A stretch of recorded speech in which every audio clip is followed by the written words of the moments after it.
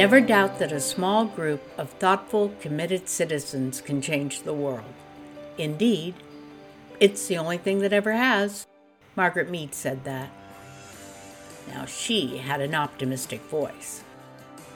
I'd like to introduce you to a few more optimistic voices. Laura Horvath, Mohammed Nabil, Yasmin Vaughn. Listen in and hear more optimistic voices on topics like preventing the death of children and how to help families being torn apart by unchecked poverty, war, disease, and violence. Maybe we can change the world. Helping Children Worldwide Optimistic Voices podcast.